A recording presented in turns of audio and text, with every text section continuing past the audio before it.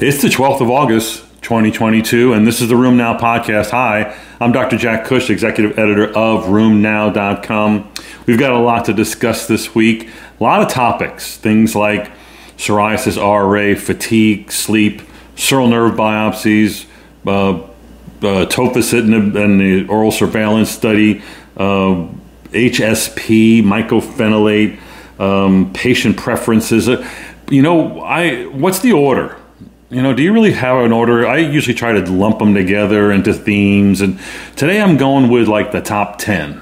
And I got like 10 or 15 that I'm going to talk about, but what do you think is tops on this list? All right, place your vote now. Tops on this list is, yes, you guessed it, the tofacitinib safety 1133 oral surveillance study, uveitis in SPA, a new and improved Taltz ixekizumab, sural nerve biopsies, really, you like that? And then lastly, don't take stomach drugs with mycophenolate. Isn't that a strange mix? But based on what you read and what you clicked on this week, that's at the top of the list. So let's begin with the study that just doesn't seem to keep giving more information. It actually keeps going on and on. It's like the ever-ready bunny. It's the 1133 oral surveillance study wherein Xeljanz is studied against TNF inhibitors, adalimumab and etanercept. As you know, 4,362 patients followed for nearly 4 years gave us the bad news that maybe JAK inhibitors were associated with a higher risk of MACE events, malignancies, and VTEs. Or could it be the converse, that the TNF inhibitors were actually better at preventing those events in a high-risk population than the JAK inhibitor? We've discussed that in the past. This new analysis looks at infections with this specific JAK inhibitor, tofacitinib, and what they showed was that really across the board, the hazard ratios were higher for all infections, serious infections, non-serious infections, infections affecting the elderly. They were all higher with the two doses of tofacitinib, 5 BID, 10 BID, with 10 milligrams being higher than 5, and those were certainly higher than the patients who took the TNF inhibitors. Again, everybody was pretty equal going in with disease activity. And, these people had really severe disease. You remember the SDI was 40, and they all got better in the study. But the numbers are pretty clear as to what happened here. Serious infections occurred almost 10 to 11.5% in the tofa group versus 8 in the placebo group. Fatal infections were 0.4% to 0.9%, low dose, high dose, in tofa versus 0.3% with the comparator, which was, as you know, the adalimumab. Patients also had, again, if they were older, they were the ones who had more infections than compared to the younger, being 50 years old, older being greater than 65. So there is a safety concern with these drugs as well. But again, it's not surprising. You're looking at the worst possible patients with the most inflammatory disease, with a lot of comorbidities in play. There should be a high infection rate in these folks. And it was high for both drugs, but a little bit higher, significantly so, with tofacitinib. There was a nice study that looked at the what happened when you had uveitis. The number that we've always taught was that patients who have, again, acute anterior uveitis is not infectious. 20 to 40% of them are going to have a spondyloarthropathy. In this study of 189 newly diagnosed non-infectious anterior uveitis, they found that the prevalence of SPA was 56%. Whoa, wee-o, as I like to say. Of those who had SPA, 93% were axial SPA, 7% were peripheral SPA. Of the people who had SPA, 3/4 of them were newly diagnosed with the onset of their uveitis. So again, you should buddy up with the ophthalmologist and say, your uveitis patients, speed dial me, I'll see them. The uveitis patients, what predicted having a spondyloarthritis as an underlying disorder? Psoriasis, odds ratio 12.5. B27 positivity, odds ratio 6.3. These are really high. High CRP, odds ratio 4.8. And being male, a double of the risk, odds ratio 2.1. I think that was a kind of cool report. So did you, based on what you read and what you clicked on. You all like the announcement that Taltz, or ixekizumab, has a new formulation. It's a new citrate-free formulation designed to reduce injection site pain and stinging. As you know, ixekizumab is approved for use in psoriasis, psoriatic arthritis, spondyloarthritis, axial spondyloarthritis, and non-radiographic axial spondyloarthritis. And you seem to think that that was just hunky-dory wonderful. You know, I must say, I have not had much of this complaint in my patients, and I use a fair amount of Taltz in my patients with spondylitis and psoriatic arthritis. But all of you have told me, oh yeah, we hear it all the time. Well, now that problem seems to be in the rearview mirror with this new citrate-free formulation. Now, it seemed like in the past I did a lot of sural nerve biopsies in search for a vasculitis diagnosis. Obviously, it's a test you do in patients who have neurologic symptoms. Doing that as a blind biopsy is not a smart thing to do.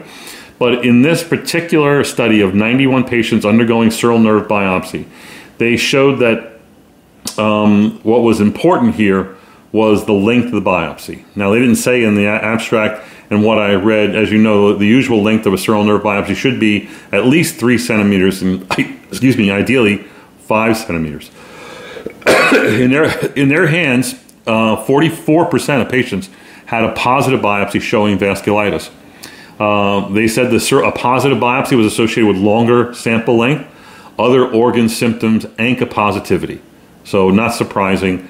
And yeah, you should be doing sural nerve biopsy as a diagnostic test in some patients. A study of diet and RA, I like this study because it compared 100 newly diagnosed RA to nearly 200 age-matched controls. They showed that fish and seafood consumption was associated with a lower risk of rheumatoid arthritis, about a 50% lower risk, in fact. But processed meats, you know, your bologna, hot dogs, and whatnot, increased the risk of RA almost threefold with an odds ratio of 3.45. No increased risk was seen with red meats or poultry products. So I know a lot of your patients seem to want to cut out red meats. They should be cutting out ham, cured meats, bologna, things like that. A retrospective study of Henoch-Schönlein purpura looked at those who had GI bleeds. Of the 99, about 1/3 had severe GI bleeds, and 2/3 it was said to be mild, and 1/3 was moderate to severe, is the way they categorized it.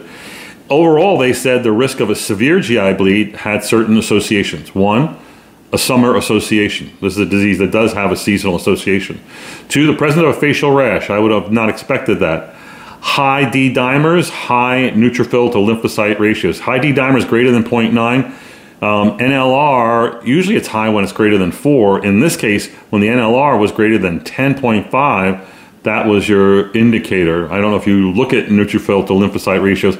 It's a cheap and easy a measure of inflammation and risk of infection and inflammatory disease. I just put up a tweet because I ran across something I was reading about the use of antacids and mycophenolate. Surprised to see that the aluminum hydroxide antacids like Maalox, Mylanta, and things like that lowers your mycophenolate Cmax 33%, area under the curve 17% if you take the antacid with the mycophenolate.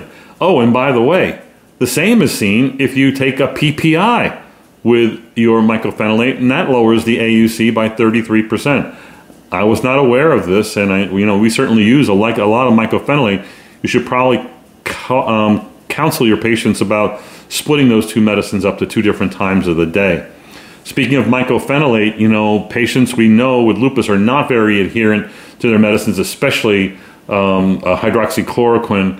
I found a small study that I think we printed today of 38 kids, and this is age 12 to 25, who had childhood lupus, and they looked at their adherence rate. They measured it multiple ways. It was pretty abysmal.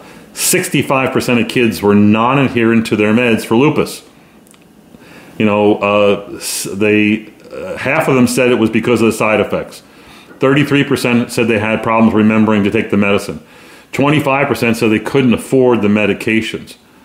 Those who were taking mycophenolate, 33% had a mycophenolate level that was basically less than 1, meaning that that's the number who was non-adherent, 33%. So this is kind of bad. How are we going to tackle this issue of non-adherence to our medicines? Again, it's trust building, it's counseling patients, it's identifying, what their wants are early on. That's really, really important, and listening to them, because often your wants are different than their wants, and you got to respect their wants, and that goes into what we call shared decision making. Fatigue and psoriatic arthritis. Fatigue in a lot of our disorders is getting a lot of play these days. This particular study looked at, I think it was 300 patients with psoriatic arthritis, and found that fatigue was present in 78% of them. Oh boy. And it was a yes-no fatigue question, and then a fatigue severity scale of 0 to 10. Severity was associated with greater disease duration and disease activity, skin activity, swollen joints, and functional impairment. All those things were associated with more. So basically, the worse the patient, the worse their fatigue. And this is something we struggle with, because you might get control of their joints, but you may not control their fatigue, and that may not just be fibromyalgia. More importantly, when they looked at the doctors of these patients and looked at their charts, of all the patients who declared that they had fatigue, fatigue was only listed as a problem, actually only listed anywhere in the note, in 32% of the physicians who wrote those notes. Meaning that we're probably not tuned in enough, certainly not enough for the patient satisfaction. Another PSA study, I think this is interesting, looked at what drives them to make the drug choices that they make, 150 patients. And I asked them, what's your most preferred, reason to go on a biologic or to make a change? We tend to think of swollen joints and painful joints. That's not what patients think of. Number one, oral versus parenteral, sub-Q and IV. They prefer oral. Number two, they want to avoid side effects of medicines. Number three, they want to get back to normal activity. 4, they want to avoid infections. We in television have coached them up on that problem. Interestingly, they want to improve their psoriasis and their enthesitis they ask about. Remission is 7th on the list of priorities, and last on the list was joint pain.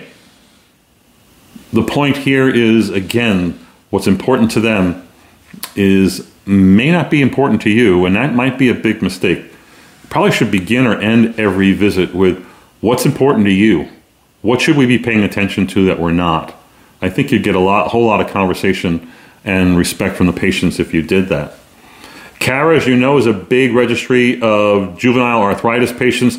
They looked at patients of theirs who were on DMARDs or biologics and stopped them. It was a voluntary stop. Patients were doing well. But then the patients who flared and had to restart medicine, overall, what's the recapture rate on that? 55%, not bad. Highest in kids with systemic JIA, 69%, lower in patients with oligoarthritis. By 12 months, 2/3 of kids actually did achieve inactive disease with restarting medicine. They had a better odds of inactive disease, clinically inactive disease, when they initially were treated with biologics or when they restarted biologics. That was almost a 3-fold higher risk. I rag on the idea of drug withdrawal, drug tapering a lot. You've heard me, why would you do that? It's just nuts because there's a price to pay.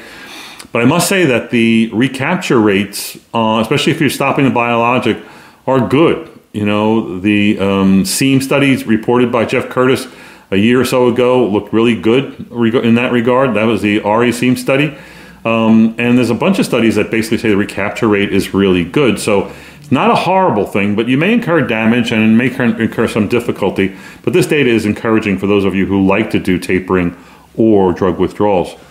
Cognitive dysfunction is linked to sleep. I think every rheumatologist knows that. A study of over 28,000 patients looked at those who had very low sleep durations, less than 4 hours, excessive sleep, greater than 10 hours, and showed a statistically significant decline in cognitive function when compared to those who had normal sleep hours.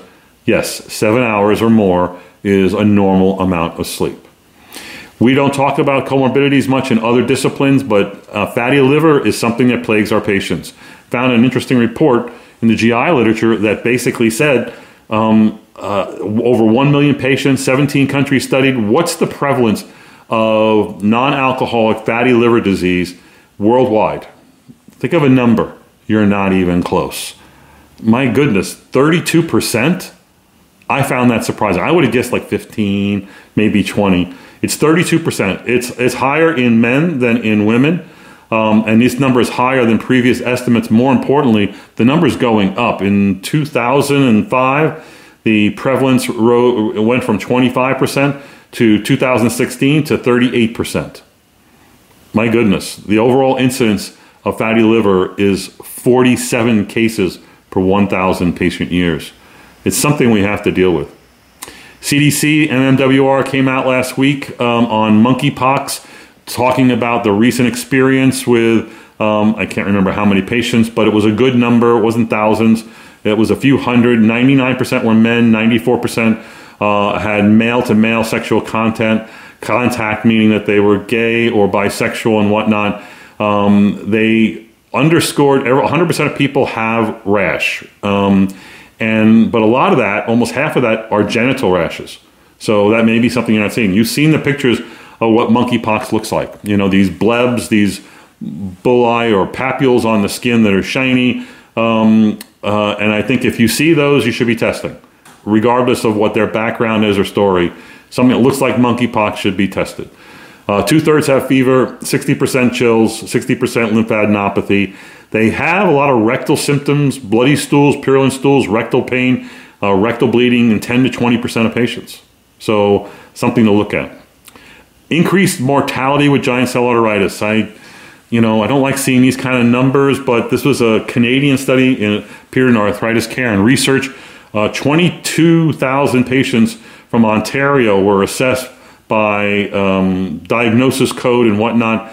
They looked at the death rate in GCA patients over the age of 50. In 2000, it was 50 deaths per 1,000. In 2018, it was 58 deaths per 1,000. Moreover, the mortality rates have gone up. The standardized mortality ratio, 2002 was 1.22. In 2018, it's 1.92. You know, we have new drugs. We're not using very much in the way of IL-6 inhibitors in these patients. We're still clinging on to that drug that we seem to love, that's steroids, even in high doses. We might have to rethink and re-educate on giant cell arteritis management. My last report I found interesting. It was an association between CMV and ANCA association. This particular report said that if you had a prior infection with CMV, you are more likely to have venous thromboembolic events associated with your ANCA-associated vasculitis. As you know, CMV can cause vasculitis. Infections in CMV can cause ANCA positivity. We do know that ANCA-associated vasculitis patients have more VTEs. Now it's sort of trying to connect another dot between CMV and more VTE. So this was 259 patients. 12% of them developed, of the AAV patients, developed a VTE. And again, 60% of these occurred within the first 12 months of the diagnosis. The screening for CMV seropositivity did not have to be an acute infection. It could have been an old infection as well. But those kids, those patients, had a threefold higher rate of VTE, 16%, versus those that were seronegative, where it was 5%. That was highly significant. Ultimately, CMV seropositivity was an independent risk factor for future VTE in ANCA-associated vasculitis patients. Anyway, I hope you enjoyed this podcast. If you have any cases or questions, go to the email or the website. Look at the box that says Ask Kush Anything. Click on it. Record your question. We'll feature you here on the podcast next week. Love to hear from you. Take care.